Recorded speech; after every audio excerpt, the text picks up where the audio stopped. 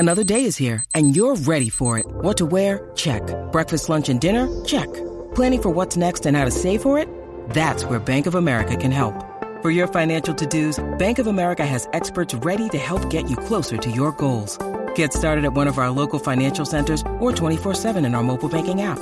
Find a location near you at bankofamerica.com/talktous. What would you like the power to do? Mobile banking requires downloading the app and is only available for select devices. Message and data rates may apply. Bank of America NA, member FDIC. When you need mealtime inspiration, it's worth shopping Kroger, where you'll find over 30,000 mouth-watering choices that excite your inner foodie. And no matter what tasty choice you make, you'll enjoy our everyday low prices, plus extra ways to save, like digital coupons worth over $600 each week. You can also save up to $1 off per gallon at the pump with fuel points. More savings and more inspiring flavors make shopping Kroger worth it every time. Kroger, fresh for everyone. Fuel restrictions apply. With threats to our nation waiting around every corner, adaptability is more important than ever. When conditions change without notice, quick strategic thinking is crucial. And with obstacles consistently impending, determination is essential in overcoming them. It's this willingness, decisiveness, and resilience that sets Marines apart. With our fighting spirit, we don't just fight battles, we win them. Marines are the constant our nation counts on to fight the unknown. And through adaptable problem solving, we do just that. Learn more at marines.com. This episode of the Causeway Street Podcast is powered by ExpressVPN. You can stream every NBA game live for a fraction of the normal cost. Visit expressvpn.com/street to learn more.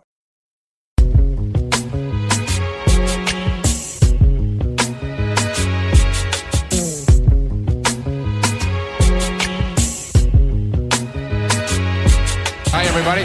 I'm Mike Gorman along with Tom Heinsohn. I'm Mike Gorman along with Tom Heinsohn. Welcome to our coverage of Celtic basketball. Stolen by Bird and the cut to DJ. Yes!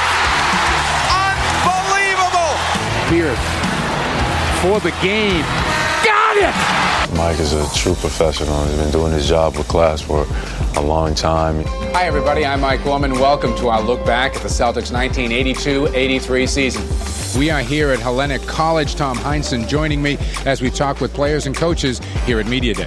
He's built a great fan base and network here in Boston, and everybody appreciates him for it. Bird with the pass through the legs of Sigma. Knocked away. Ball game.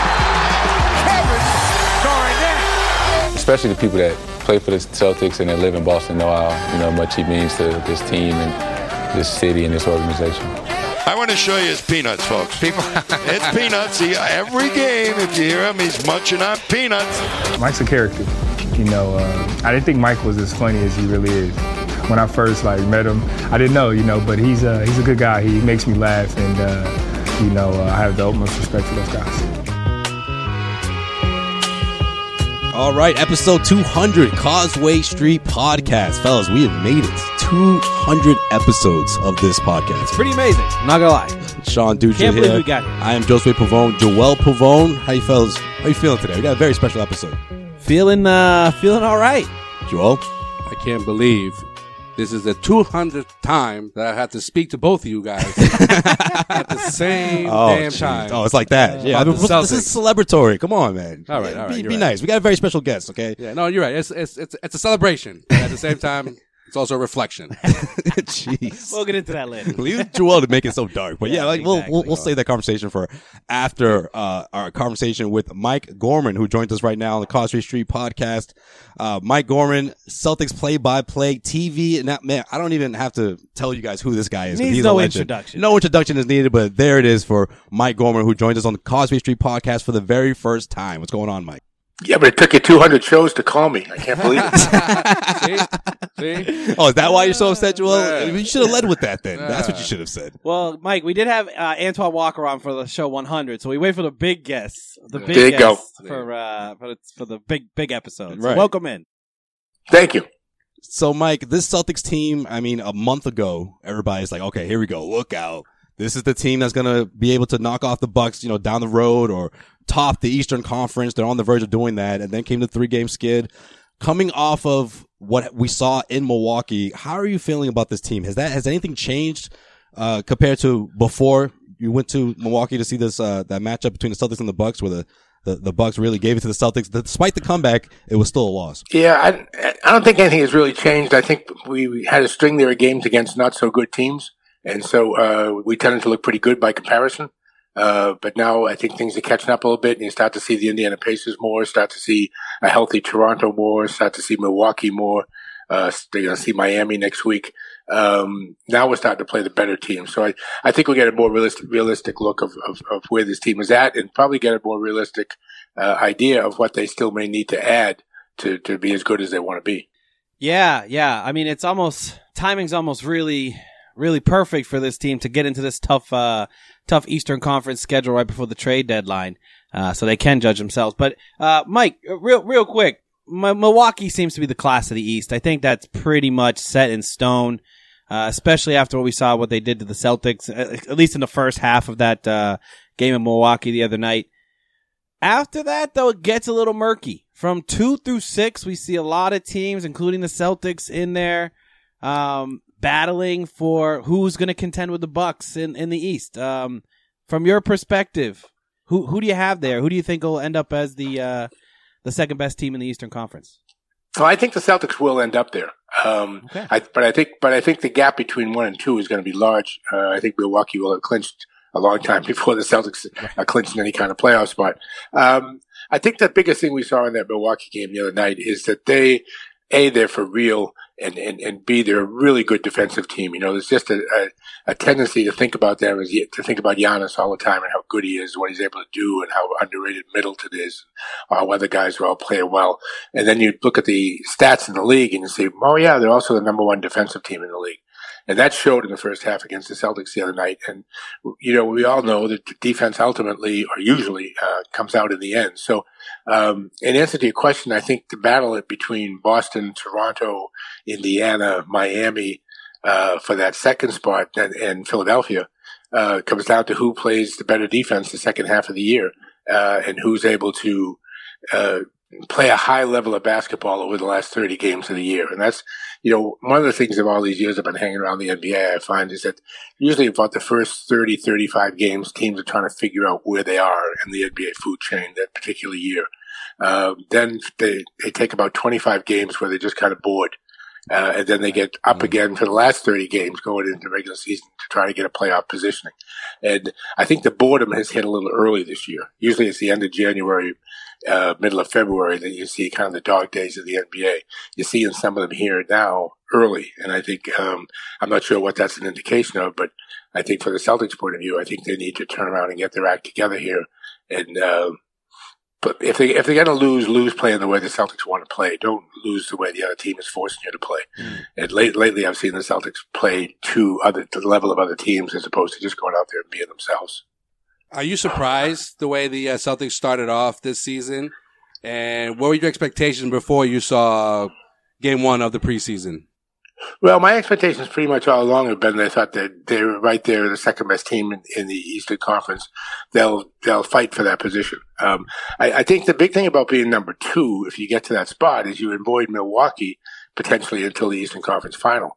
And so I think that's very important for the Celtics, and I'm sure that's on the minds of the Sixers, on the minds of the Raptors, on the minds of the Heat, on the minds of the Pacers, all teams that have the potential to be there. Is like go for that number 2 spot. Get yourself in at number 2, and then maybe somebody does you a favor and knocks off Milwaukee in the first or second round of the playoffs, but you don't have to deal with them until the third round. That's very important for the Celtics, I think, is to get that number 2 spot. I don't think anybody catches Milwaukee. Yeah, number 2 could be huge too for a couple of reasons. They could avoid Milwaukee, the way the bracket breaks down, right? And then they could avoid Philly, which we've struggled against Philly this year because of you know. And then hey, does Philly do us a favor? You know, like you said. So that number 2 spot's huge. Mm-hmm. And do the Celtics make a deal? Yeah, right. To change all this, I don't think that's out of the question. I'm not in favor of too many of the deals that I necessarily have seen people propose on paper, but I do know that Danny answers his phone all the time. That's actually a great that's actually a great lead into my next question. What's the most glaring weaknesses that you would say for the Celtics team? What's something that you would love to see Danny Ainge address before the trade deadline? Well, I think you need a big guy who has. I think you need a big guy. I think Cantor and Tice have done a really good fill-in job and have played as well as they can individually. But you get into the playoffs, it's going to be hard to play two guys at that position. You want to have one guy who could be your guy against the Embiids of the world. And I think that's what they were hoping for. But the injuries have forced Robert to the sidelines. We need to, if we get him back, maybe a little bit of a different story. But the other thing too is Boston could address their bench. The bench is not as good as I hoped it would be. And we need somebody to come off the bench and score. And we don't have that right now. People like Trevor Ariza is a possible guy who's floating around out there. Jamal Crawford. I've always thought Jamal Crawford would look good in a Celtic uniform. Yeah, same. Same here. Yeah. Yeah. So, I think a scorer off the bench and a big would be the two things on Danny's shopping list. Yeah, see, I think after Thursday night, that's what I learned about this team, that they need that shooter off the bench. That's also the biggest weakness I see. Right. More than a big, in my opinion. And I feel like that's, in my opinion too. And I think that's something that when you compare these two teams, like that's a one that really gets exposed when you're going up against the Bucks. Especially when you have Marcus Smart start, because then your Brown second out, unit so is really, really gets affected That's this time. true. It's the Carson Edwards hole. That's what it is. And they also brought him in. Well, it is. Yeah, that's a good observation. Because Tommy was really on that bandwagon early. He really thought Carson Edwards could be the next Manny Johnson. Man, that's early. Yeah, not yet. Yeah. Not yet. And then of course, defending the 3-point line too. That obviously stood out against the Bucks. Yeah. Yeah. Yeah, well, the thing with Milwaukee is every player on the court is trying to figure out where Giannis is and is he going to embarrass me on this trip up the court. That's true. That's true. And then players like Brook Lopez looking like Klay Thompson in the first half. I couldn't believe some of those shots he was putting up. Yeah, I know. They got a lot of guys who know what they do well, and that's what they do. Yep. You don't see his brother putting up those shots. No. But really see much of his brother, actually. No, but when he's in there, he makes steals, he gets big rebounds, he'll get a block shot. Again, one of the common things I see over the years is when you look at a team, blank Celtics or the blank Knicks. Whatever year you pick, you know, there's always a Magic Johnson, there's always a Larry Bird. But then you look down, and they had a bunch of guys after that who knew what they did and went out and just did that particular skill. Right. Like the Dennis Rodmans of the world, who just made all-star teams by never shooting but getting every rebound in the world. I think we need guys with shooting skills off the bench. That we don't have right now. We have some tough kids off the bench. We have some kids who play hard off the bench, but we don't have a shooter off the bench. And I think people thought Carson was going to be that guy, but not yet anyway. You know, Mike, you've been calling these games for so many years. I mean, it's just the voice that so many people recognize, so many diehard Celtics fans recognize. And I got to ask you this one question. This might be a tough one, but I'd love to hear what you have to say. Who's your favorite, give me a top 3 Celtics player that you cover. Who are some of your favorites? Paul Pierce, number 1. Ooh, okay. Without hesitation. I love it. Larry Bird, number 2. Okay. And I don't know. I'd have to think about the third one. But Paul Pierce, number 1 for sure. And a big part of the reason is, when I did the Celtics in the 80s, I only did the home games. So I didn't travel with the team. And that's where you form relationships with the players when you're traveling, because when you're home, everybody goes their separate ways. They come in, they play the game, and everybody goes their separate ways. When you're on the road, everybody's going to the bus to get on the airplane, to go get your bags at the hotel at 3 a.m. the next morning when you're checking in someplace. And that's where you build relationships or get friendlies with guys. And so I had a chance to really do Paul Pierce's whole career. I did Larry Bird's whole career, but I didn't do his away games. Right. But Paul Pierce, I did all of his games. And Paul and I just became friends over a period of time, mostly because I used to have this little routine where Paul would come and, give me a little hug in the layup lines before the game. And people would always say, "That's really nice." And I wouldn't tell him. I'd say, "Yeah, Paul's a really good kid." Well, what would happen is Paul would come up and give me a little hug, and I would tell him, the first names of the 3 officials and who was working the game that night. A little strategy in there. Huh? That's funny. And then Paul would take off and go through the line. I'd see him. He'd go up to each official and go, "Hey, Benny, how you doing? What's happening, Tony?" Wow. Which of course made their day too. Every official was like, "Oh wow, this guy knows my name." Especially not like the big name guys, like the Joey Crawford. Right, of the world. right. So Mike Gorman is the reason why Paul Pierce lived at the free throw line. Lived at the line. Wow, I never knew that. Right, exactly. I take some credit for that. You should. You should. Yeah, definitely. That's great. Oh man. So Mike, Celtics Lakers on Monday. A little preview here. Obviously there's been name it with Celtics Lakers in the past, and now Celtics LeBron in the present. Right. Instead of previewing, let's real quick. What's your favorite Celtics Lakers memory? You probably have 1,000 of them, but what stands out to you? Well, beating LA by 100 or whatever it was in the championship. Man. Yeah. But it's funny because even in the fourth quarter, I'm like, come on, Celtics, pull this out. Yeah, exactly. That's probably my best memory. And also, that same series, the performance that Eddie House put on out there, that won a game out there for us, was really good. But definitely the blowout win, because what happened is once people realized it, they just had a whole half to celebrate. Right. And it just became like a party in the Garden for like an hour and a half or 2 hours. And at the time, I remember the last time I spoke, and I didn't really speak that much to him, but when Kobe was playing his last game, he came by and gave me a little hug. And I said to him when he hugged me, I said, "You were the best villain." And, he loved that. Oh, he did. Yeah, because he was. He was the guy you loved to root against if you were a Celtic fan. Yeah, it's one of the things, and it was tough to have relationships. I have a lot of memories, but my memories are more of watching the game than doing the game with the Lakers, because those were always network games. We never got to do them. And actually, if you remember, the Lakers and Celtics used to be every Sunday afternoon. It was like they had a regular series. There were always CBS choices to do games. So I'd go 6-7 year periods where I'd do maybe one Laker game. Oh, wow. Because everything else was either deep in the playoffs when the networks had it, or it was the games. The networks they can take up to 12 games a year away from the locals and claim exclusivity to them. And they get to cherry pick the schedule at the beginning of the year to do that. So, in our case, the trip to Boston, the LA game in Boston, and the Boston game in LA were gone in the first 2 or 3 picks. So, if you look back, Tommy and I never did those games at all. We were always sitting on the sidelines. Are you on Monday or no? No. Oh. Yeah, it's MLK Day, yeah. No. Yeah, they have the huge day. Huge day, yeah. I can't wait. It's going to be a good game. Yeah, it should be a great game. Is Davis going to play? Have you heard anything about that? What's that? That's still up Is in the Davis air. going to play? Still up in the air. He's still up in the air, yeah. Anthony Davis, yeah. Okay. Yeah. So you mentioned Game 6 of the 2008 Finals as one of your favorite Celtics Lakers moment, even though you weren't calling that game. What about a favorite moment of a game that you did call? When Bird stole the inbounds pass from Isaiah. That's a good one. Right.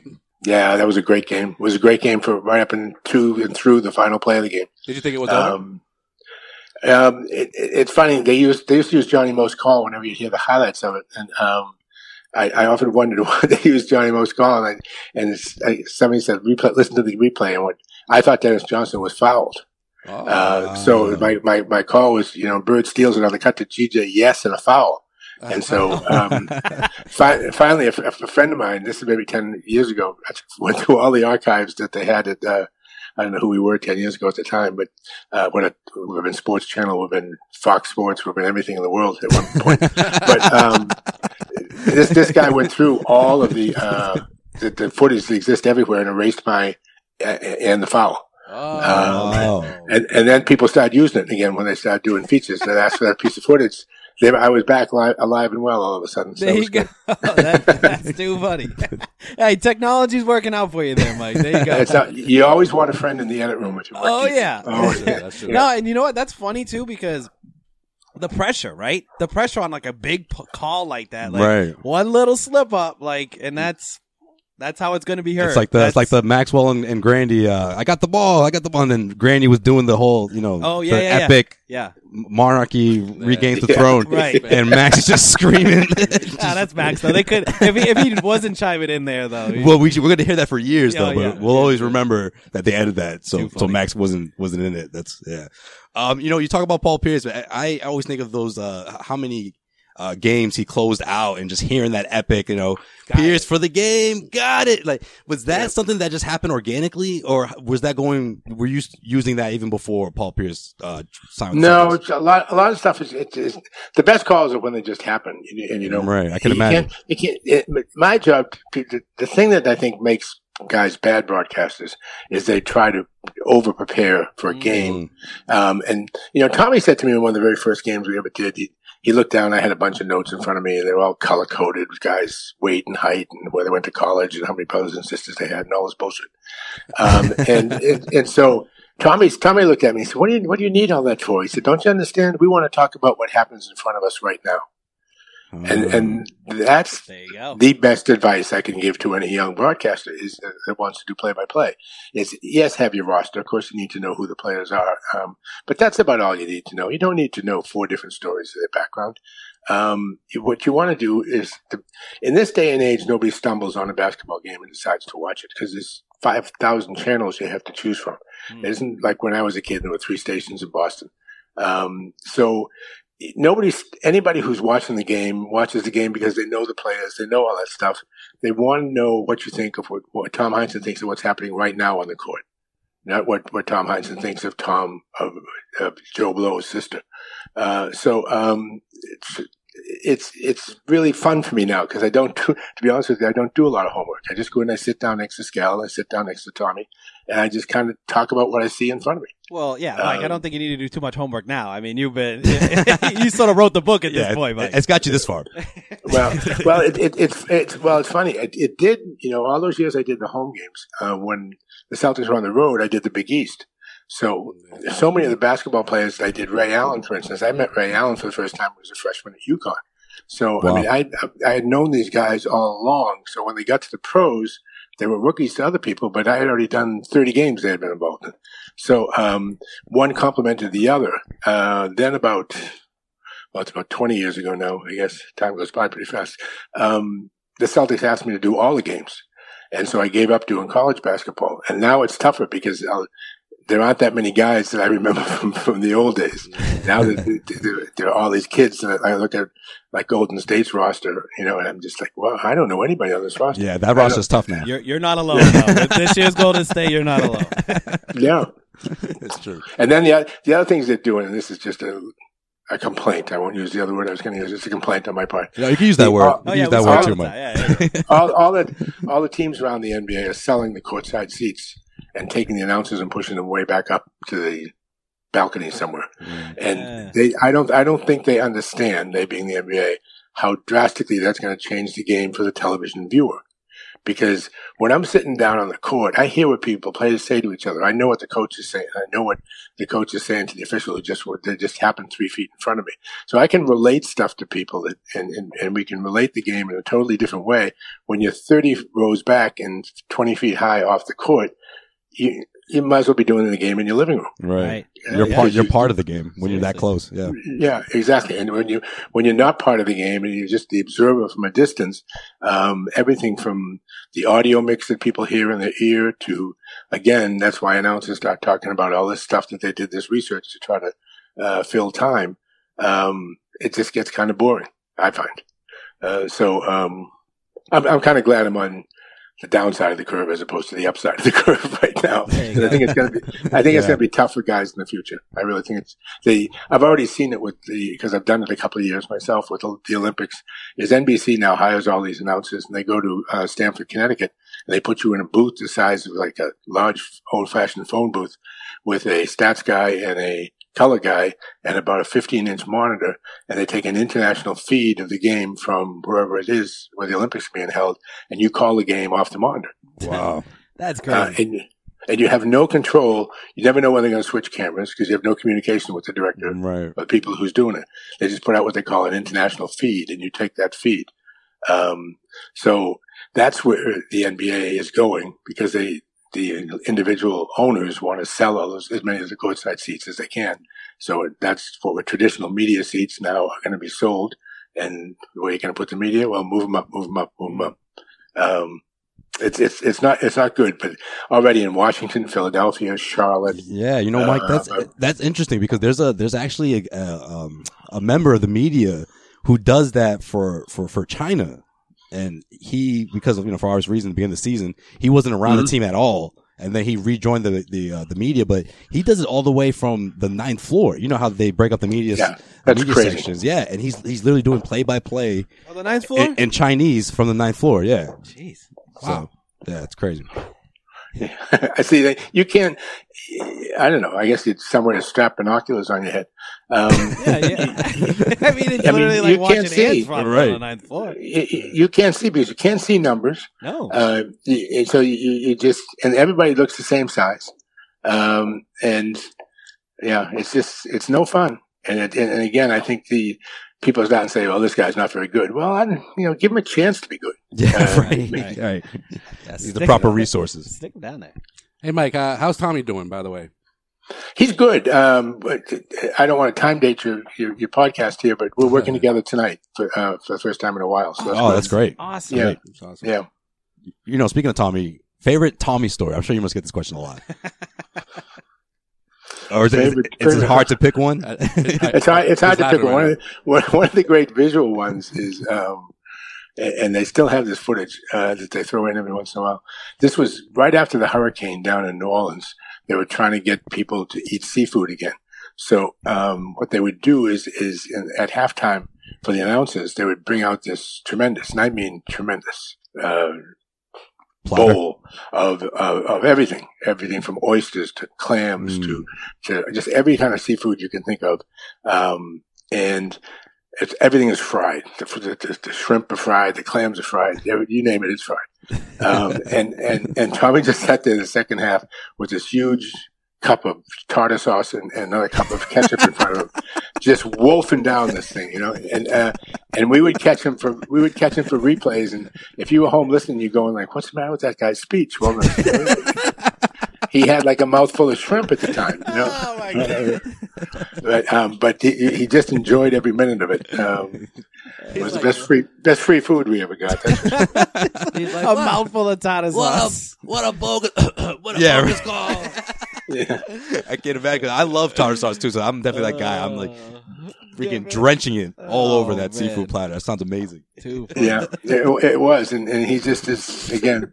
If you see the footage, I'll try to get a loop of it sometime and show it to you. He's just the happiest guy in the world. Oh man! All right. Well, Mike, I just want to say I can't have you on a podcast without telling you, like, you and Tommy, you guys are inspirations, man. Like, for real. Growing up a Celtics fan, had you guys on every single night through the good years, the bad years. You guys have been consistent over the time. And, I can't say enough. I'm so happy that you came on the podcast. Literally, we doing this basically because we were inspired by you. So, I thank you for that. And I thank you. I'm flattered. Yeah. I'll see you on podcast number 400. Hey, 201. You never know. Now we're going to hold you to that, man. Mike Gorman's the new fourth person in. What do you know? Mike, I'd be remiss not to ask you about last season. I know most Celtics fans, they say they've already forgotten about it, but you were someone that's been around that was around that roster a lot a season ago. In your eyes, why did it seem so dysfunctional, despite many current players on this roster that were here a season ago say that it wasn't just one sole reason? In your opinion, what went wrong? They tried to put a square peg in a round hole and it didn't work. Oh. I mean, it really. Okay. I don't want to get into. That's not enough. From a play-by-play guy's point of view, Kyrie is wonderful to do because he gives you great opportunities to make great calls because he makes such really great plays on the court. He has the best handle of anybody I've ever had the pleasure of doing their broadcasts. So I loved watching him and calling him on the floor. Off the floor, again, I'm not that close with this bunch, but off the floor, it just seemed like it Dwight Evans, the former outfielder for the Red Sox way back when, once had a line where he said, somebody asked him about the Red Sox team, how were they? And he said, 25 guys, 25 cabs. I thought that pretty much summed up last year's Celtic team. There was nobody wanted to hang around for whatever reasons, was encouraged to or coerced into hanging around with each other, and guys just kind of went their own way, and it was tough to do games. It was hard to do games because you could see guys standing around, you could see guys wondering what their role was, who they were supposed to be. I mean, if you were Jason Tatum or you were Jaylen Brown, you thought coming off 2 years ago, this is my breakthrough year. This is, here we go. We get to within a quarter of getting to the NBA finals, and now we're back and we get these two other guys. Well, these two other guys turn out to be the one who needs the ball and demands the ball to be successful, and the other guy who needs the ball in his hands to make other people try to be successful, which would be Hayward. So, instead of you're coming off a team again that is a quarter away, a couple of 3-point field goals away from the NBA finals, and all of a sudden you're integrating two guys into that lineup, not like at the 6 and 7 or 7 and 8 positions, but at the 1 and 2 positions. And so all of a sudden, if you're Tatum, if you're Brown, you're like, WTF here, seriously, I mean, he's just like, especially Jaylen Brown, especially Jaylen. Yeah. And so, again, he being Kyrie is a tremendously skilled player, but he is never what I would call an inclusive player in terms of making other people around him necessarily better. Kemba does make other people better, and is awash pretty much in terms of points per game or whatever, maybe 2 or 3 points in Kyrie's favor. But, he's just such a positive guy and such a positive influence, and really just wants to win games and doesn't care really how they win games. There's the same smile on his face as you guys see when you see him in the locker room after a 30-point win. And he's had only 15 points. He's not like sitting in the corner wondering why did I get my shots. He's just happy that they won games. And so it's allowed his freedom, for lack of a way to put it, allows Brown to be Brown, Tatum to be Tatum, Smart to be Smart, Hayward to be Hayward. Whereas they didn't have that freedom for whatever reason before. So, yeah, I mean, the statistics are staggering in the difference between the numbers of the guys this year and last. To lay it all on Kyrie's doorstep, probably not fair, but you probably could lay most of it on his doorstep. Oh, okay. All right. So based on what you were mentioning earlier about if Danny decides to make a move or two, where do you see this team finishing this season? I'm putting you on the spot. I got to get a Mike Gorman prediction here. Well, nobody's going to be surprised with my prediction. I think they finish second. I think Milwaukee's not catchable unless Giannis got hurt, and I don't wish that upon them. So, I think Milwaukee's will have clinched in people's minds first place, by the All-Star game. And then it's a battle to get that second seed and get in position, in the playoffs where you don't have to see the Bucks until the Eastern Conference Finals. Everybody's healthy. Eastern Conference Finals. Everybody's healthy. Eastern Conference Finals. Who, the Celtics? Yes. You guys really want him to commit to this, huh? Yeah. Don't worry. Everybody, if everybody's healthy throughout the league, yeah, I think they get there. I think they might run into a 7-game series or two in order to get there. But, yeah, I think they get there. I think everybody healthy, and I mean everybody healthy. Then I think the Celtics could be the Bucks opponents in the finals, but they'll be underdogs. They'll be big underdogs. All right. There you got it, guys. Mike Gorman, Celtics TV play-by-play announcer, NBC Sports New England. Mike, I know we went a little bit over than the time I thought we were going to be able to get this conversation in, but I cannot thank you enough. Mike Gorman, thank you for joining us. Yeah, man. We can talk all right, guys. I'm not gonna lie, I thought we were wrapping it up when I gave my whole little soliloquy there for a minute, but I mean. So did I. We could talk your ear off for hours. I know you got plenty to do. Thank you, Mike. We appreciate it. All right. See you guys in a while. All right. Enjoy the game. Tell Tommy I said hey. You bet. Later. Oh, man. That was a great conversation. Yeah, man. Mikey Gorman. Man. He's the man. Episode 200. That was a great MG. It's off to a great start. That was a great interview until I tried to wrap it up, and then Joel just decided to ask 14 more questions. I thought we were done there for a minute. You know what I mean? I had to know, man. Yeah, but I Joel, had to know. Joel does that when we have. They were interviews, great though. Whenever questions. we have a guest, Joel just like right at the end, just like, yeah, I got mad questions I want to say. Well, I looked at you, and you looked at Joel. It was one question. And you guys were like, and I was like, okay, we're done because I want to just tell Mike Gorman Yeah, that he's the fucking man. that was cute, by the way. Good job. Yo, what? I'm not. What? How is it cute? Mike Gorman's the reason why Cause the Street podcast exists. Is it not? He's an inspiration. He's an inspiration. Yo, the only reason why we're here Why do right you make now it is sound like? Why do you make it sound like I just said a bad thing, man? It was cute. It was did, it was bro. nice. It's like after the NWA movie, and then you just saw clips of Eminem because the NWA, Eminem exists. Wait, did you see that? Really? Yeah, That wasn't in the movie. it was in the end. They were He- showing all he- the he people. just- he just made that shit up. No, they were showing all the people that were connected to like Dr. Dre So, and Ice Cube and shit like that. If Mike Gorman's Eazy-E, who's Tommy? Dr. Dre. Oh, okay. I thought you were gonna go Ice Cube there. I would have gone Ice Cube. No, because Tommy never left. Ice Cube left. Oh, Ice Cube did leave. You But know- NWA wasn't shit after Ice Cube. No. left. You know, we talk about how we could talk with him for hours. I feel like he could talk with us for hours. Oh, we Yeah. He had a good time. If we didn't have the game later, I think we would still be talking. And Well- this is like 3 hours later, guys. And This is then- like 3 hours later in real time. What game? What are you talking That's about? right. I don't know. Dude, you forget how radio works, man. We Same radio. we It's a dictate, podcast, bro. We dictate where the episode goes. All right, I know. okay, but Gorman, if he didn't have a game to do, yeah, you're right. All right, Sean, you ready? Are we looking ahead, bro? Yeah, man. You already know. It's that time. Alrighty. It's that time of the show. Sean Duchess. When you look ahead. All right. Celtics coming off a loss against the Phoenix Suns. How the hell did that happen? It's Big- January, man. This is the worst month ever. Big old booty game. Big old booty game on Monday night. Booty game. Huh? Yeah, big old booty game. Lakers Celtics in Boston. Hashtag Guys, who's going? big booty game. Big booty game of the week. Who's going? I'm going to start a GoFundMe. I'll be there. Told Joel.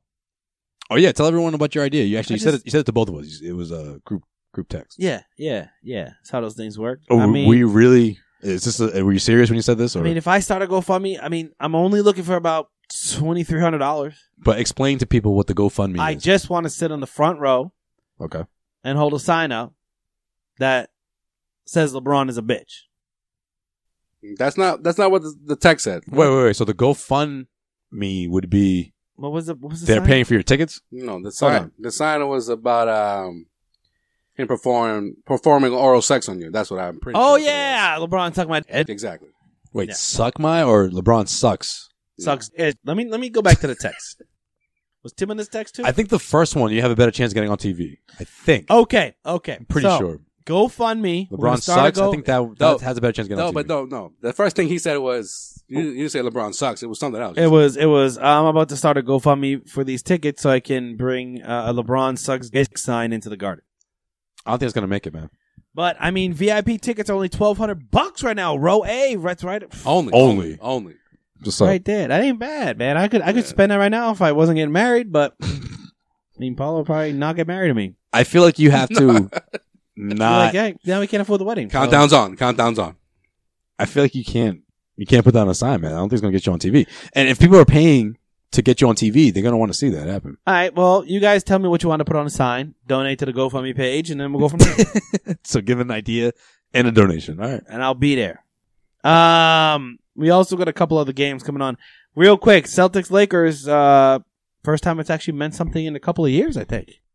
That's true. Last year didn't really mean much, but I mean, it was we just remember what Rajon Rondo did, but they made a good comeback. Yeah, it was just like the 12. scrappy Lakers. Like, nah, no one cared, you know. Avery Bradley's gonna be back too. Probably the biggest return of Right. the. A nice guy. Yeah, in the life of Sean Dutra, this is the biggest return to the Garden of the year. It's Memphis. Jay Crowder and the Memphis Grizzlies I come knew it. back I to the knew it. to the TD Garden. I knew it. You love Crowder. Yeah, Crowder's been balling. Crowder's been Memphis in general's been balling. I picked them up for a couple of weeks on fantasy. Memphis They did is all right. They're 8th right now in the West. Yeah, Memphis is a 20 win Memphis team, which we would have laughed at if we said they were going to be on pace to win 40 games this year. Right now, because the Grizzlies are a playoff team, like the Celtics are, they would get that draft pick at like 21 right now. Yeah, that's not looking good. So you can't even like throw that in a potential deal because they're like, yeah, this is no good to us. It is unprotected this year, right? No. I think next year is unprotected. Isn't it top 10 protected this year? This year, I think it's top 6, something weird like that. They ain't gonna get in the top 6. I don't know, man. Unless Unless they fall apart. But Ja Morant, Jesus Christ, man. Ja, where's Ja? Ja, He's been everywhere. the Fire Festival. He's been Now, remember that guy on the Fire Festival that said he would, yeah. well, He would, to save it. yeah, to save the To festival. save it, yeah. You want that guy on your squad, boys. You do. But the rookie John Morant, balled up big time against the Rockets. You see that play? I seen the play. Up in the air, looked like he was about to yoke it on someone and then dishes it off. Jaren Jackson should have went up and under. Why did he just go up like a fucking dinosaur and get blocked? You know what I mean?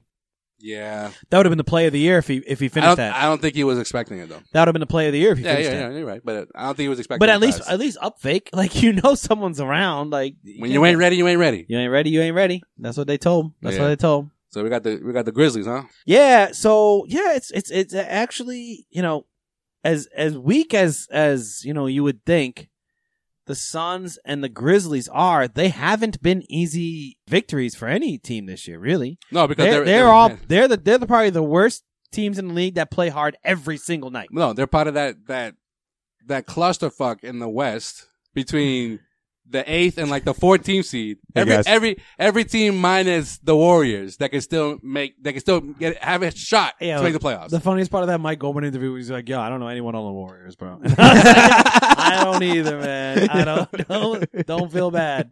If someone was like, I'll give you $500,000 if you could name their starting 5, I'd be like, you would fail. I'd be like JaVale McGee. They'd be like, no. 2 years ago. Yeah, fuck. I don't even know the Tell guy. me who are on the Warriors or I'll blow your fucking head off. Oh, shit. All right, man. Just pull the trigger, man. That's all. I got nothing. Kevin Looney. That's Looney. Oh, excuse me, it's Looney. Sounds like Maurice Spates. Mitch Richmond.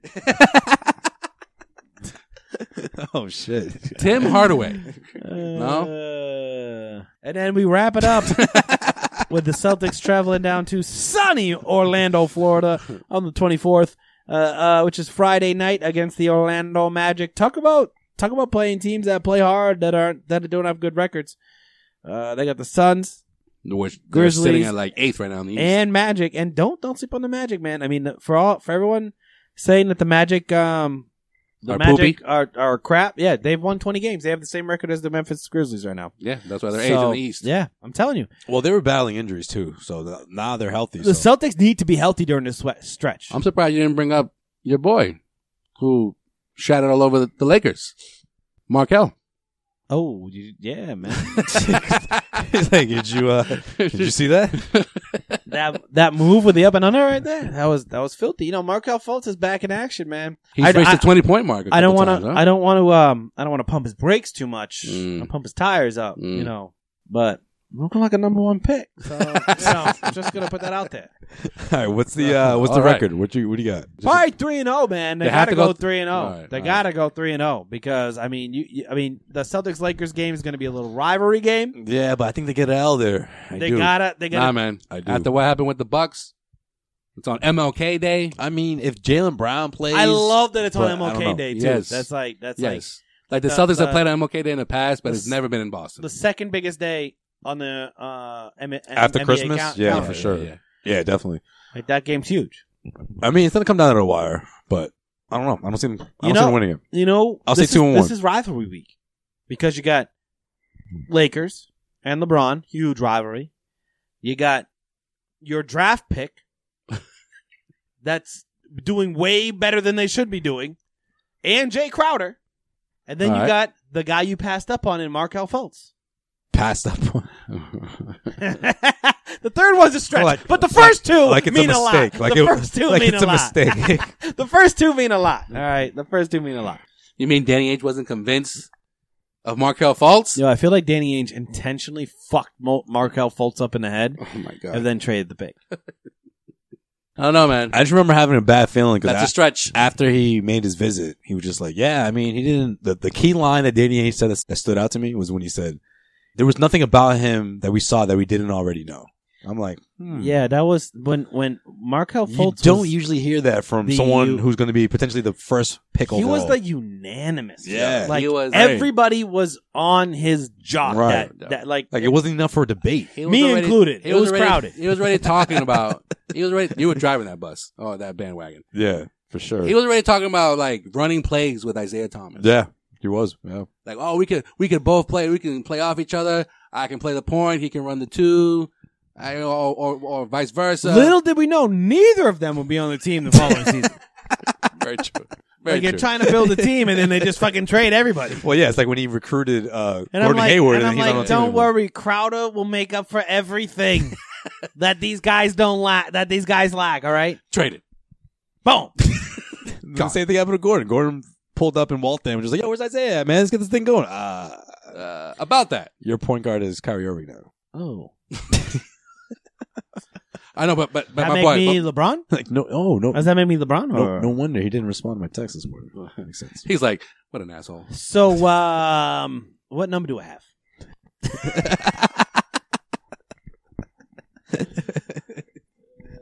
Yo, you know what? Oh, also one of my favorite parts about the Mike Gorman interview is Recap. Yo, why are you recapping this like it happened like 2 weeks ago? he acknowledged the It just Carson happened. Edwards hole that I've been preaching for months right now. Months. For months. From the Since- very beginning. From the very beginning, I've been preaching Since he the got Carson drafted, Edwards hole. Sean Duch has been saying this guy Oh, not going to pan out. Oh, no. We got plenty of scoring off the bench. You didn't see he scored 8 3-pointers. Yo, I'll give you credit though.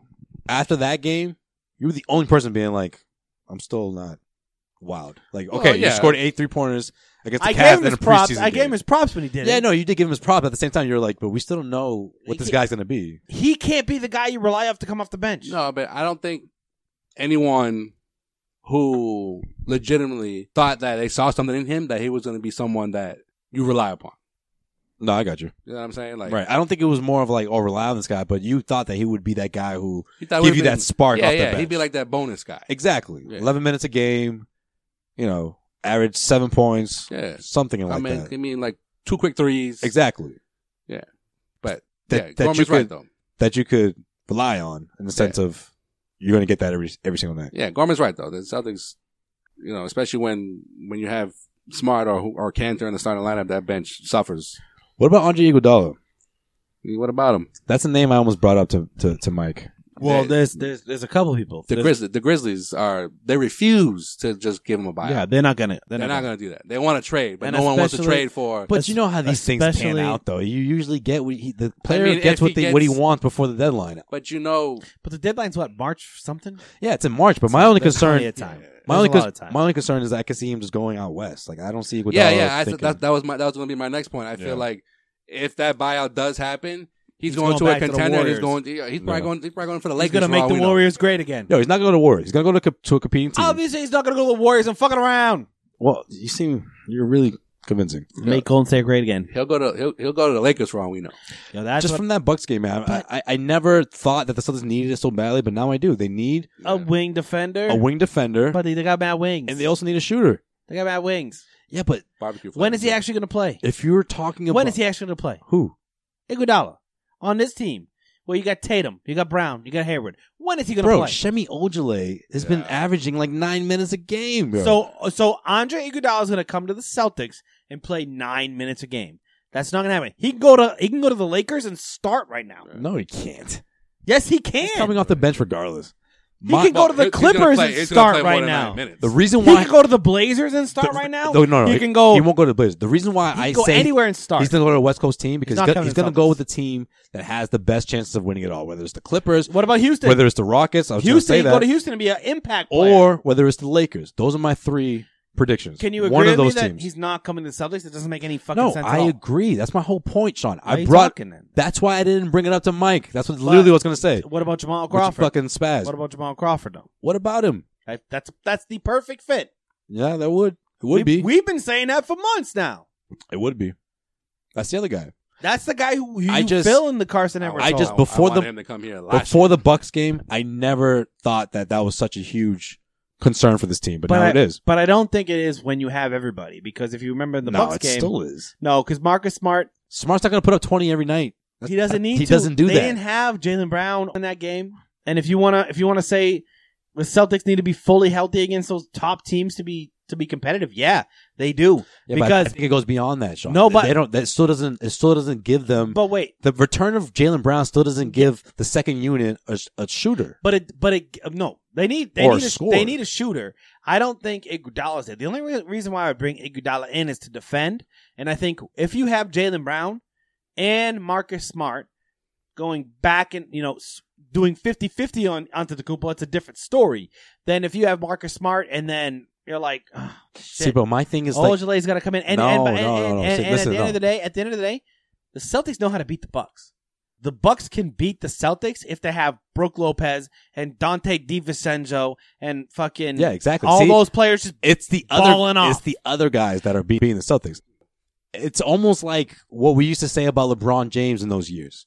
LeBron's going to get his regardless. Giannis is going to get his regardless. It's the other guys that are beating you. But you just named a lot of guys that crushed the Celtics Thursday night. But they normally, like in a 7-game series, are you betting on Brook Lopez and Dante DiVincenzo? They gave the Celtics a gentleman's sweep last season, man. Like, I don't think the Celtics know how to beat the Bucks. You said that with a lot of confidence. I don't think they know how to beat the Bucks.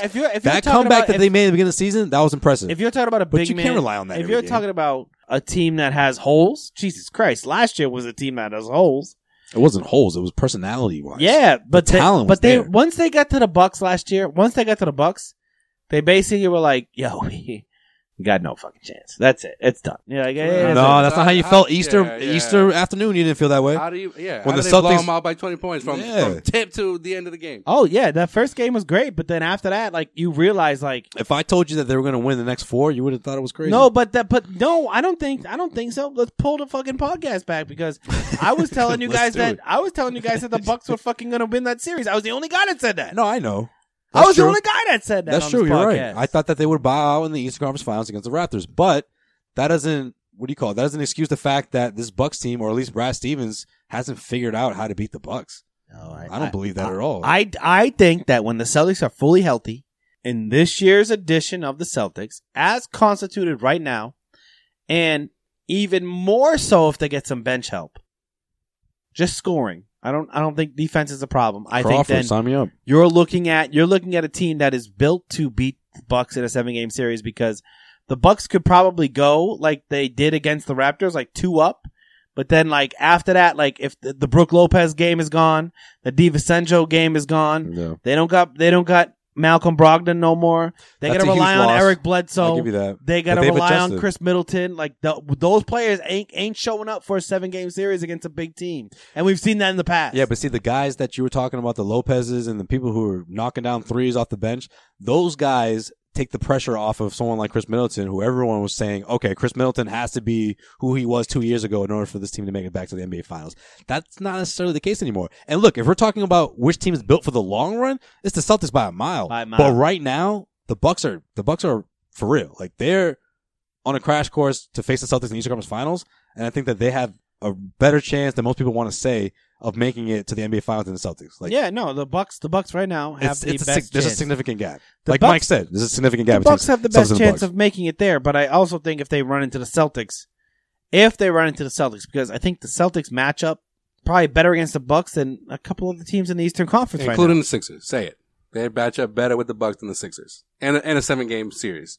Because the game slows down. I don't know what happened on Christmas Day, but I agree with that. Yeah, the game slows down in the playoffs, and the Bucks can't play like that. But Antetokounmpo doesn't play like that. They don't play like that. And half court set, they don't function well. So and that's what happened. Can I say one thing? Yeah. Can I say one thing? In the beginning of the season, when the Celtics beat the Bucks, that's what the Celtics knew how to slow them down. Can I say something? No, I'm more worried about the 76ers in a 7-game series than the Bucks in a 7-game series. I just said that. But I'd also pick the Celtics, I think, in both of those series. Yeah. Just because, like, at the end of the day, I'm worried about 2 different things, right? The Bucks are, like, the better team, but the 76ers are a better matchup. But I still think at the end of the day, like, no one has a squad like Boston does. No one has I was watching the other night when they were playing the Pistons, and Scal said something that fucking like rang true to me, which I never agree with Scal. But he was like, yeah, that's rare. Why would you break up this team? It's such a unique team. And it's so true. It's a unique team. No one has this amount of wings, this amount of scoring, You can add this to amount it. of defense, this amount of like you can like literally like if you don't break up this core, you add something to it like that, then you're just getting better and better. Like the Celtics, I do think they're still figuring it. There's something to be said to be figuring. Yeah, it but out see, right now. that's the thing, Sean. After what we saw last year, it's not even about putting together the most talented roster. It's like, how are they going to execute? Yeah. That's the biggest lesson we learned from last season's team. Yeah, because when the Celtics are on, and we've seen it throughout this half a season so far, they're pretty hard to beat. Right? We can agree with that. Right before the 3-game skid, that's how we were feeling, right? That's what, exactly. This team is going to take off. This is it. Up until New Year's Eve, you're like, right. This team is a special squad, very versatile in terms of like what everybody brings to the table. But then injuries happen every year, and then now you're starting to see, okay, there's weaknesses, especially off the bench. I agree with Sean that you don't have to necessarily break up the core. Add a piece. And I'm not saying that. Yeah, exactly. Add a piece. I've been, for the last 2 months, I've been saying with the whole big man thing, or whether we want to address that, whether we want to see the Celtics address like they're milking it. Shooting, I just think it all comes down to the waiver wire. Like that's the avenue. Can Danny Ainge make a trade somewhere? I don't know, whether it's a shooter like JJ Redick or whatever, or I don't know. Crawford. Player X. Well, no, I'm talking about someone that he'd have to make a trade for. Oh, yeah. That's an option, but I just don't think it's I don't think it's likely, because a lot of these guys or a lot of these players nowadays, like to match salaries, it's just really tough. He's in a really tough spot there. But there's other guys that are making about like, $6-7 million. Derrick Rose is one. The guy from the Wizards, what's his name? Bertans. Okay, yeah. That's another guy. Two guys. One is a guard, obviously, but veteran guard who comes off the bench and shooting pretty well. The other guy, he's a power forward, shoots pretty well from the three. I mean, you don't have big guys coming off your bench shooting threes. I don't hate the Derrick Rose idea. Yeah, I don't hate it. $7 million. I mean, and obviously it depends that's on that's a motivated $7 million too. That's someone who hasn't been anywhere near the grand stage for quite some time now. Yeah, so and Ainge has been on record saying he's not trading for a rental. He's signed through next season as well. Yeah. So yeah, that's something to think about. And the Pistons are making everybody available pretty much in that squad. I mean, after seeing the Pistons last week, I don't hate that. I don't hate that opportunity. If Danny can make that happen, we shall see. This episode of the Causeway Street Podcast is powered by ExpressVPN. You can stream every NBA game live for a fraction of the normal cost, thanks to ExpressVPN. And here's how it works. The NBA offers League Pass, which lets you stream games online, but if you live in the US or Canada, it doesn't let you watch them all. Some games are blacked out. So what do?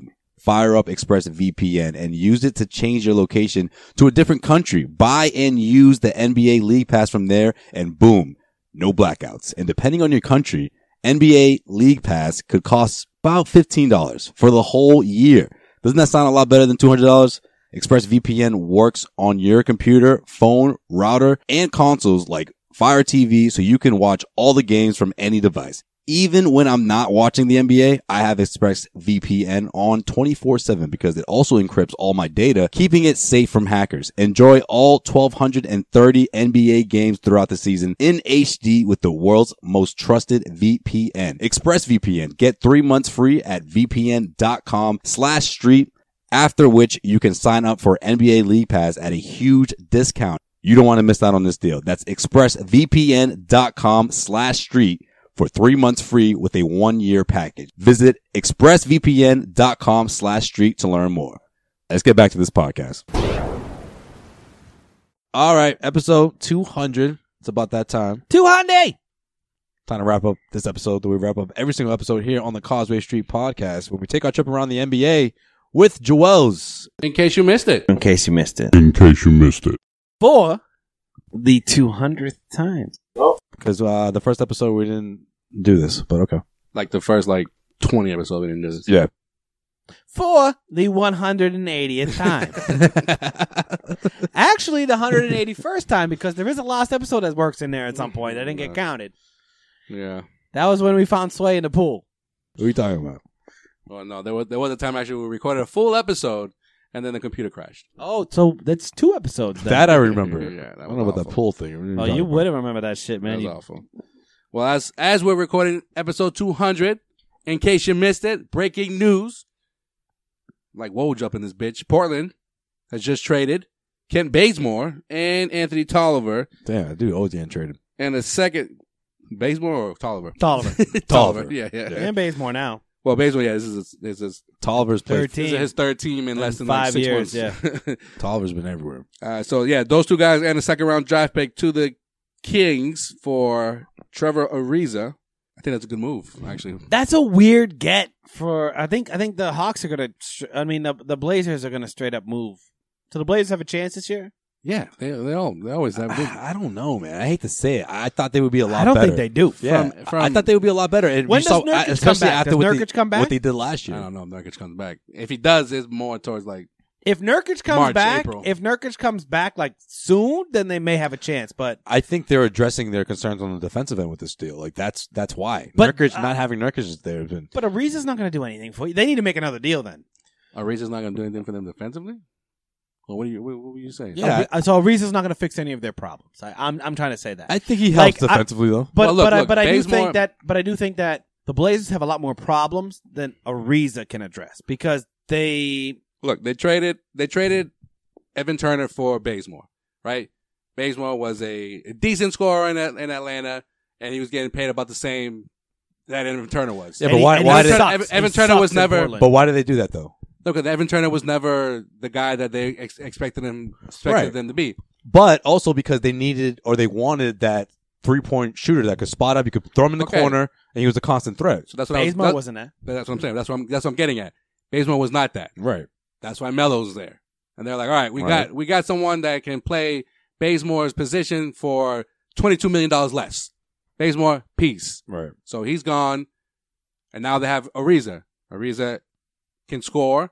And he's also going to play defense. The 3-and-D guy. And Tolliver's not going to be sucking up minutes, you know? They need a 3. That was a huge problem for the Blazers, yes. No, anybody that's playing Tolliver, because Tolliver definitely played. I haven't watched a single Blazers game all year, but I know Tolliver was in the rotation. That's what happens. They need a 3-and-D guy. This is a great move for them. This is a good move.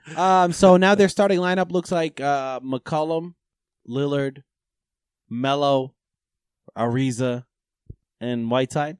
Sounds a little bit better, but I just don't think. I think like what this tells me is that the Blazers are going.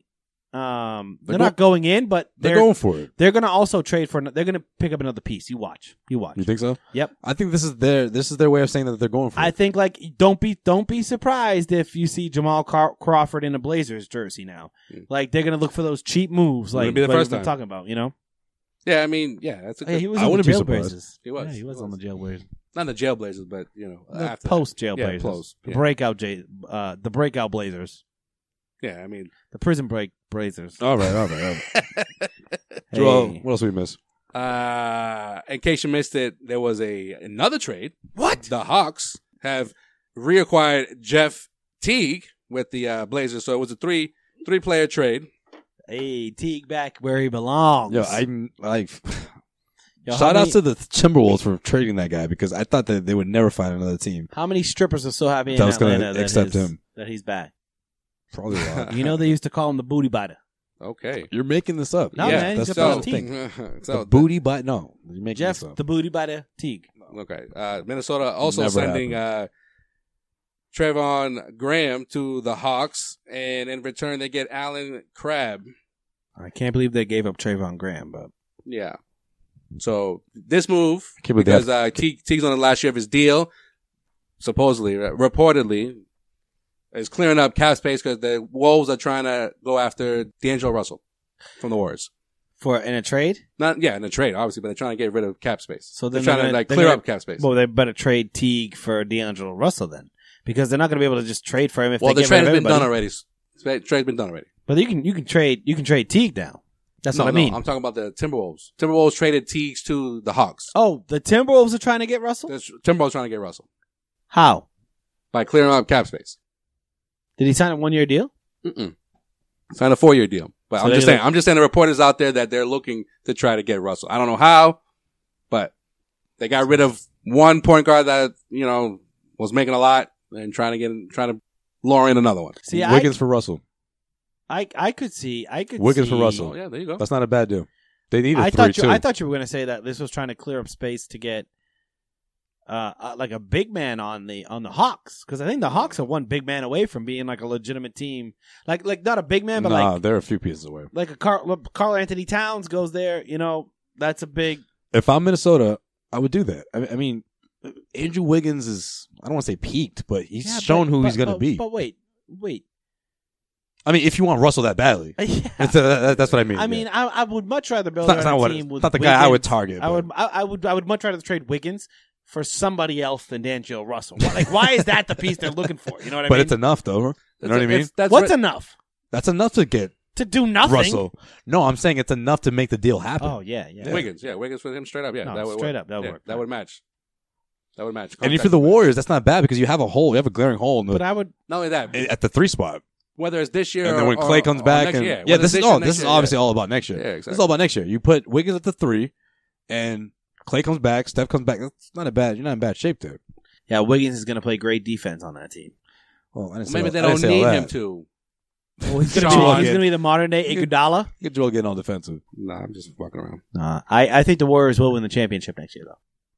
I don't think it's going to happen at all. But all right, I don't know what would compel you to say that. In case you didn't know. In case you fucking missed it. Cavaliers Tristan Thompson was ejected for receiving his second tee after he, quote, butt slapped former teammate Jay Crowder the other night when the Cavs took on the Memphis Grizzlies. Rafi. Slabaz is a slabaz. What was Jay Crowder's reaction? He just looked back at him. He was Tristan Thompson was at the free throw line and Jay Crowder was walking from one side, I guess to the top of the key, when he just smacked him on the ass. Jay Crowder immediately turned around and was like, you could see in his face like, what the fuck? Good game, slap ass. The ref teed him up earlier in the game though. This was his second technical. I'm from the Dominican Republic. This was Tristan's second. We know two things. Baseball and slabaz. Tristan and Crowder was teed up early in the game, so this was his second. This is how Tristan got his second technical for Rafi. No, for aggressively slap-assing. Slabaz and slabaz. Jay Crowder. They were going back and forth. Obviously, Crowder was asked about it at the end of the game. No one says slap ass. Only you. Crowder was asked about this at the end of the game. I need just a little bit of something before. No, I got kids. No one knows. No one knows this. No matter how many times we reference this, no one knows what we're talking about. Good game, slabaz. Yeah, that's the best. That's the best Key and Peele skit of all time. Of all time, that's the best Key and Peele skit of all time. Yeah, it's probably the best skit. That is. If you don't know, now you know. Is it weird I'm thinking that Mike Gorman's going to listen to this and think, what's wrong with these three? No, slap ass. He's like, slap ass. He's going to be like, good thing I got off when I left. No, Mike Gorman's going to be like, slap ass. He's going to be like, slap ass. He's going to be like, don't call me for the 400th episode. Yeah. I'm good. Don't call me at all. I got him penciled in. You need a drop? I'm sorry. Not so. Crowder was asked about this between the two of them, and he was like, oh, a lot of barking, no bite. Well, just leave it at that. Crowder, obviously, as Sean mentioned, will be here in Boston this week. Wait. Why don't the Celtics trade for Jay Crowder? Because does he address a need that the Celtics? Big time. Buy out. Attitude. No, that's not a need. No. The Celtics have attitude. No. What do you mean? We need Crowder. Of course we need Crowder. No. Are you kidding me? Coming off the bench. No. Could you imagine Crowder coming off the bench? Listen. Defending the We're 3-point. talking about two major pieces. We're talking about a shooter, which Crowder. He's just saying no because I knows I love Crowder. No, that's not even it. That's not even it. Yeah, that's not even it. I'm asking you, does he address perfect? Does he address rebounding? Does he address rim protecting? Does he address shooting not off a the bench? That's not a big concern. My biggest I need bench. My concern with the Celtics team is secondary scoring and defending the three. He does both of those things. Veteran presence off the bench. I mean, he does both of those. All the guys that have been, mentioned in the last few weeks. Why hasn't Crowder been mentioned that? Crowder hasn't been mentioned because the Grizzlies are doing okay. Yeah, but I also think who's mentioned Crowder? I mean, who's mentioned Crawford? But we're mentioning it. Who cares? I also think that everyone else in the Celtics fandom is fucking dumb. Like everyone's like, oh, Drummond. Trade for Drummond. We need Drummond. If anyone ever says Drummond's going to answer everything, they should be banned from the Garden, just like with the beer throwing guy. I really feel like there should Damn, be Dutra. there should be a It's meme. like that. There should be a meme when the beer is falling onto the floor that says like fans who say trade for Drummond, and they all get banned for fucking life. You know what I mean? Because that's the dumbest fucking thing I ever heard. I'm all for trading Gordon Hayward, but you're not trading him for Gordon for Damn, Sean, Andre that Drummond. sounded terrible. But how do you say that when you just said I'm all for trading 20 Gordon minutes Hayward. ago that you're like, you don't know. The Suns don't need to trade the core. No, but you're they- all for trading they Gordon don't- Hayward. No. So, I know what you mean by that, but it came out really okay. bad. I mean, if you can get a big name player, This is what I wanted to avoid. if you get a big name player, I'm all for putting Gordon Hayward, if Bradley Beal, that type of stuff. Like you put him in the deal, but I'm good with the core. But Jay Crowder would be perfect. How would that work? Off the bench? How would that work with Bradley Beal? If you traded Gordon Hayward for Bradley Beal, where is Bradley Beal playing? The 2, So where is Jaylen Brown playing? the 3, Because Jaylen Brown has always played the 3. and then Tatum plays the 4, and you start Tice, and then that's it. I mean, Hayward starts right now. You just do the same thing with those 3 players. But Hayward's gone. It's Okay. not a big, And but so- but and you so- can't and so- you and so can't the trade. perimeter- Wait, so wait, the wait, perimeter wait. defense gets Doesn't even matter. so much better with Beal, right? Doesn't even matter. You can't trade for Bradley Beal until after the season. So let's then- put that down right now. So then you brought it up. That's what I'm asking you. What I'm bringing up is trading for Jay Crowder, which fits a need for No, 3-point you shooting don't off the trade bench. for him. You don't trade for him. You try to get him. You get him to do a buyout. He's not because going to do a buyout. Then it's done. Then because No, you're he- not he- giving he up makes pieces like $6 million a year. Who would you give up? You could for give Jay up. You Crowder? could give up Semi Ojeleye and like a He makes fucking like another. $2 Oh million. yeah, $2. Memphis would be pumped to do that deal. No, and okay, you say, hey, you want your pick back? Like you're gonna finish 20th in the league anyways. You would give up that pick for Jay Crowder? for the 20th overall pick. Still, and I know this draft isn't great, but this is Jay Crowder we're talking about.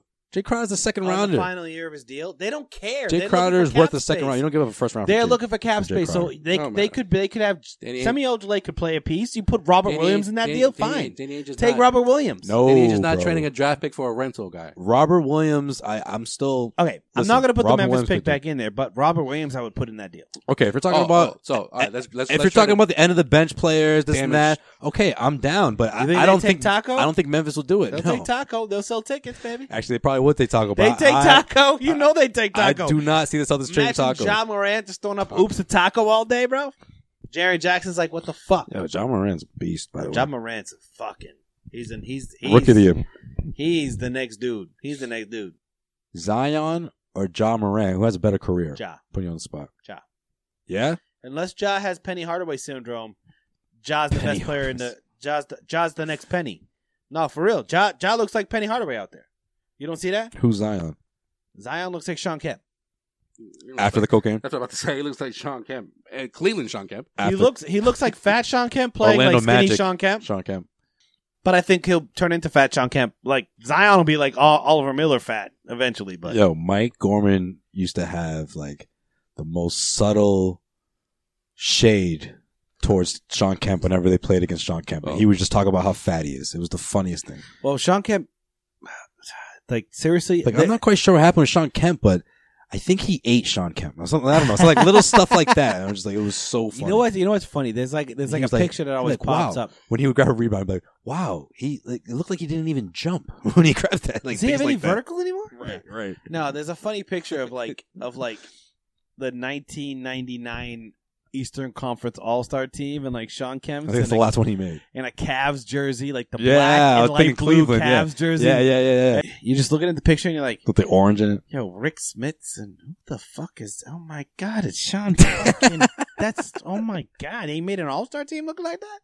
It's like yo, he made it on legit. His name alone, bro. Yo, I saw this dude. That All-Star game you're talking about. That was 98, I think. That was 98. 98 because it was in Cleveland.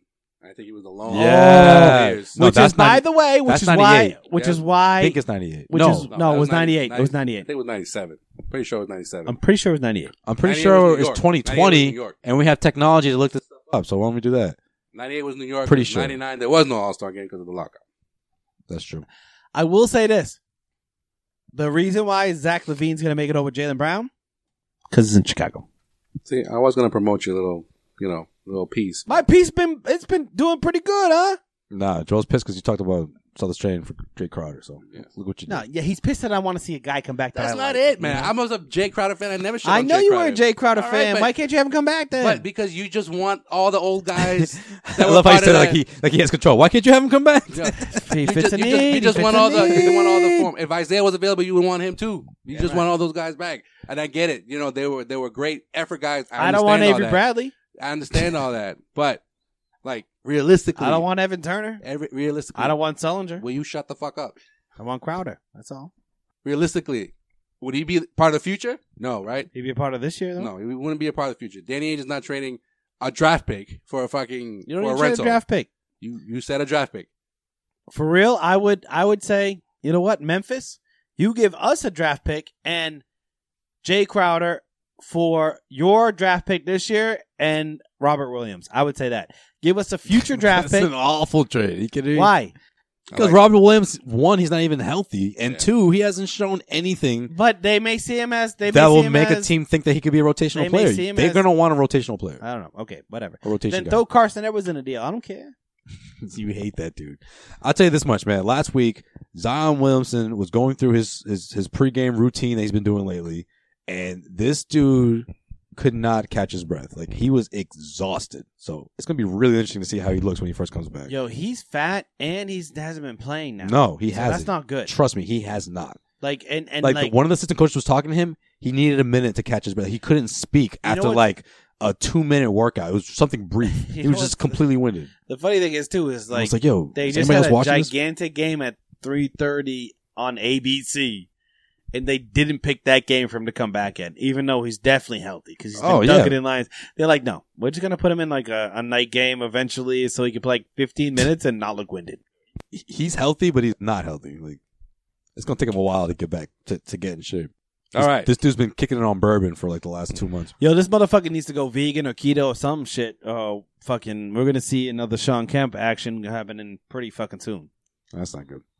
At least Zion is the 15th best-selling jersey, even though he's played a game or two this season. 15th, huh? 15th. The NBA released their top-selling jerseys, and Jason Tatum is at number 4. Fuck yeah! That was in my ear. Kemba Walker's at number 14.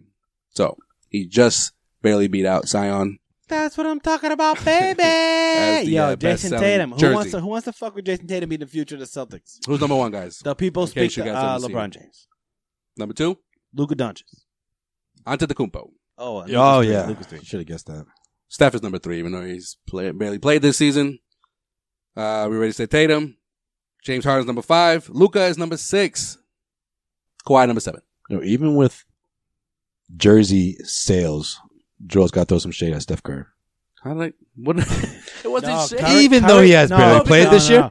Curry hasn't played all year, and he's number 5, right? All right, I'm done. No, he actually done, gave I'm him done. some props right there. No, because you were like, oh no, it's Luka. He's Luka number 3. I'm like, no, it's actually Steph Curry. I was just fucking correcting him, but whatever. That's it. That's all I got for this edition of In Case You Missed Hey, It. I'm surprised Klay Thompson isn't This is above, the last In Case You Missed It Steph ever. Curry there. I'm done. No more In Case You Missed It. If you want to go on to our website, causewaystreet.com. Follow us on all social media platforms if you want to at Causeway Street. That's You can right. Peep, you can peep Sean's, I don't know, out of retirement. What are we calling this? Yeah, I've been. It's been a long time. I think you're about a week off, though. I shouldn't have left you. That whole Jalen to the All-Star team, like that's died down because he's been playing so bad lately. If you would have put this out and then he played, it's kind of like what you did with Carson Edwards. You went on this tirade about how he's going to be awful, and then he was awful, and I was like, oh shit. And then this time, Jaylen Brown was awful for a week, and then you're like, yeah, he's not going to be an All-Star. We're like, yeah, it's not looking too good right now. If you did it a week before, it would have been perfect. Bro, you know, At the height of his I did success. do it at the height.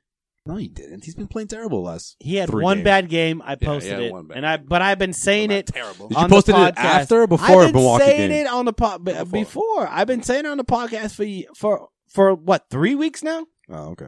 3 weeks I've been saying this. I told you guys not to get your panties in a bunch when you didn't make the All-Star team. Yeah. Then I wrote about it and I proved the facts. But and the Like, if we had Mike on last week, I would have had a Jaylen Brown question. Yeah, but this week I didn't. If you made You made valid points, but it's not like it's the fans who have nothing to do with him making the All-Star team. Now, if you're talking about him being a reserve, it's the coaches and the GM. Yeah, but then you did a good job. You did a good job with the list, though. The list of players that the list is legit, though, right? Yeah.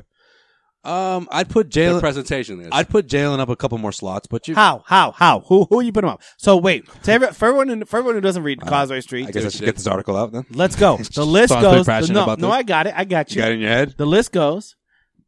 The two who are going to get voted in is Kemba and Trae Young. So those are 1 and 2. You assume.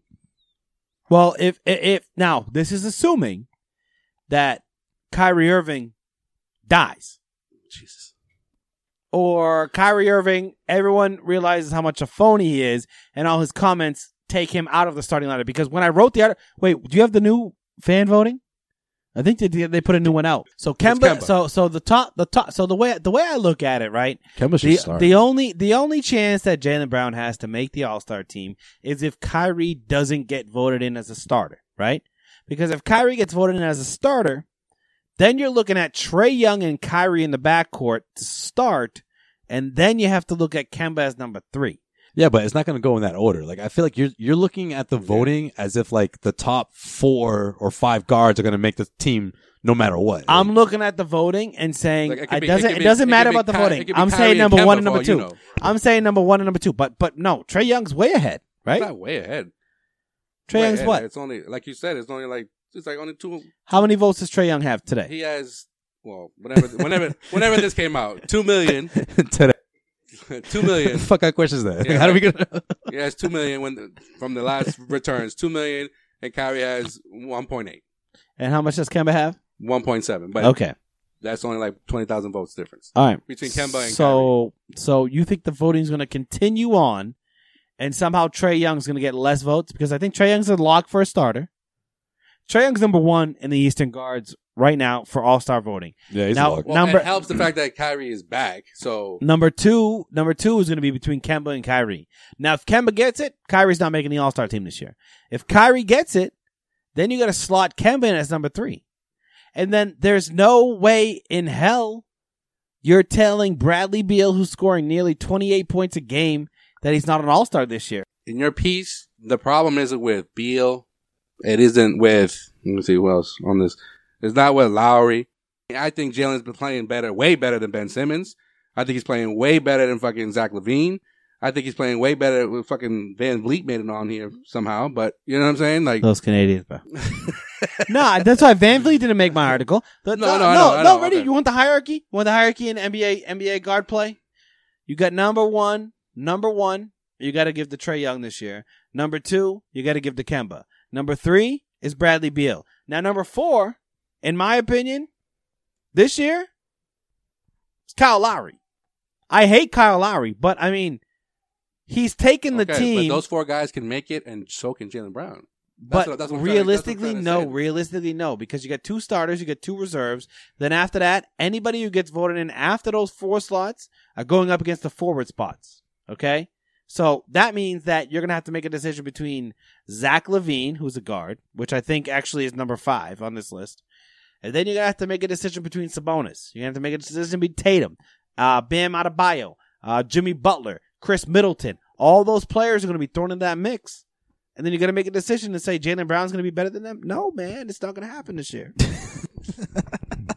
But it's the coaches and GMs, bro. Coaches and GMs. Don't matter. Coaches and No, GMs. it's not going to happen this year. It's fucking logic. Coaches and GMs. If the Celtics continue to, be the second or third, fuck it, we'll just say the second seed just for the sake of argument. You're gonna tell me that a GM is gonna be like, oh man. Time out. Who's the second seed right now? It's Miami. Who's the second best player on Miami? I don't know. It's not Bam. It's Bam. Are you fucking kidding me? It is Bam. It is Bam. Yeah. And Bam's going to be an all-star this year.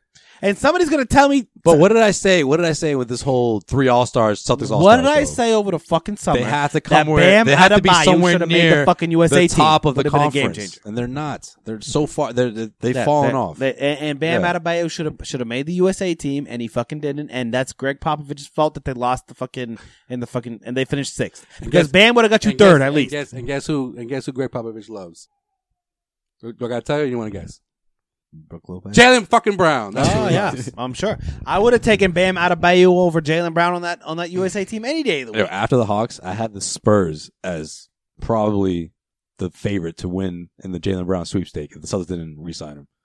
Like he was gone. If the Celtics didn't lock him in, he's gone. Oh, he was definitely gone. Yeah, people would have paid over. Which is the same thing going to happen with Tatum. That's why they got to lock him up too, man. Yeah, that's true. Yeah, we're all on the same page. All right, we can wrap this up. All right. We up out of here, guys. Everyone, of course, you know how much we appreciate you listening. It's episode 200, motherfucker. You loyal fans out there, we have reached episode 200 and we are not slowing down whatsoever. Appreciate it, guys. We putting the pedal to the fucking metal. Absolutely. Balls to the fucking wall. Causeway 200. Causeway. Hashtag. Exactly. Also got a sick Causeway Street sweatshirt. You see this shit, bro? Yeah, man, it looks great. Shout out to I Love Boston Sports. That shit looks dope. I Love Boston Sports. Shout out. They got the straight out of Causeway. Peep that on the Causeway Snapchat. That shit was fire. I was walking in the mall. I was pushing Jordan in the stroller. And I was like, hold the fuck on. What do we have here? This was during his sober streak, which It is was. if you can't tell by now, it's been broken. Hey, don't tell everyone that. What are you Yeah, talking it's been about? mad broken. Look at him. Hey, listen to him. What are you talking about? He even kicked it up a notch after Mike Gorman's conversation. Hey. After the conversation with Mike Gorman, you were like, no one needs to know.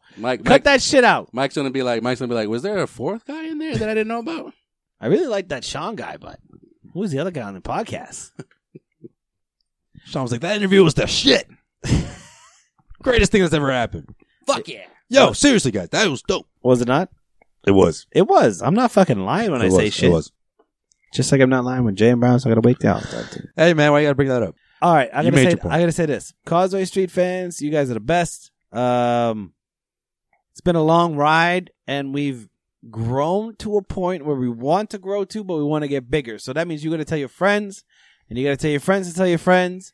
You got to tell your friends to tell your friends to tell your friends, to tell their Uber drivers, to tell their friends. Really get the word out. That's how you get the word That's out. how you get the word out. We're gonna conquer all Uber drivers in 2020. I think that's what we're gonna do. Fucking iTunes. We're actually on the radio.com mobile app as We're well. on Google Podcasts. There was a little bit of a controversy there for a minute. I listened to Google Podcasts. It's the only thing I listened to. We're on there. There you go. Appreciate you guys. Appreciate it. All right, we up out of here. All right, man. See you guys next week.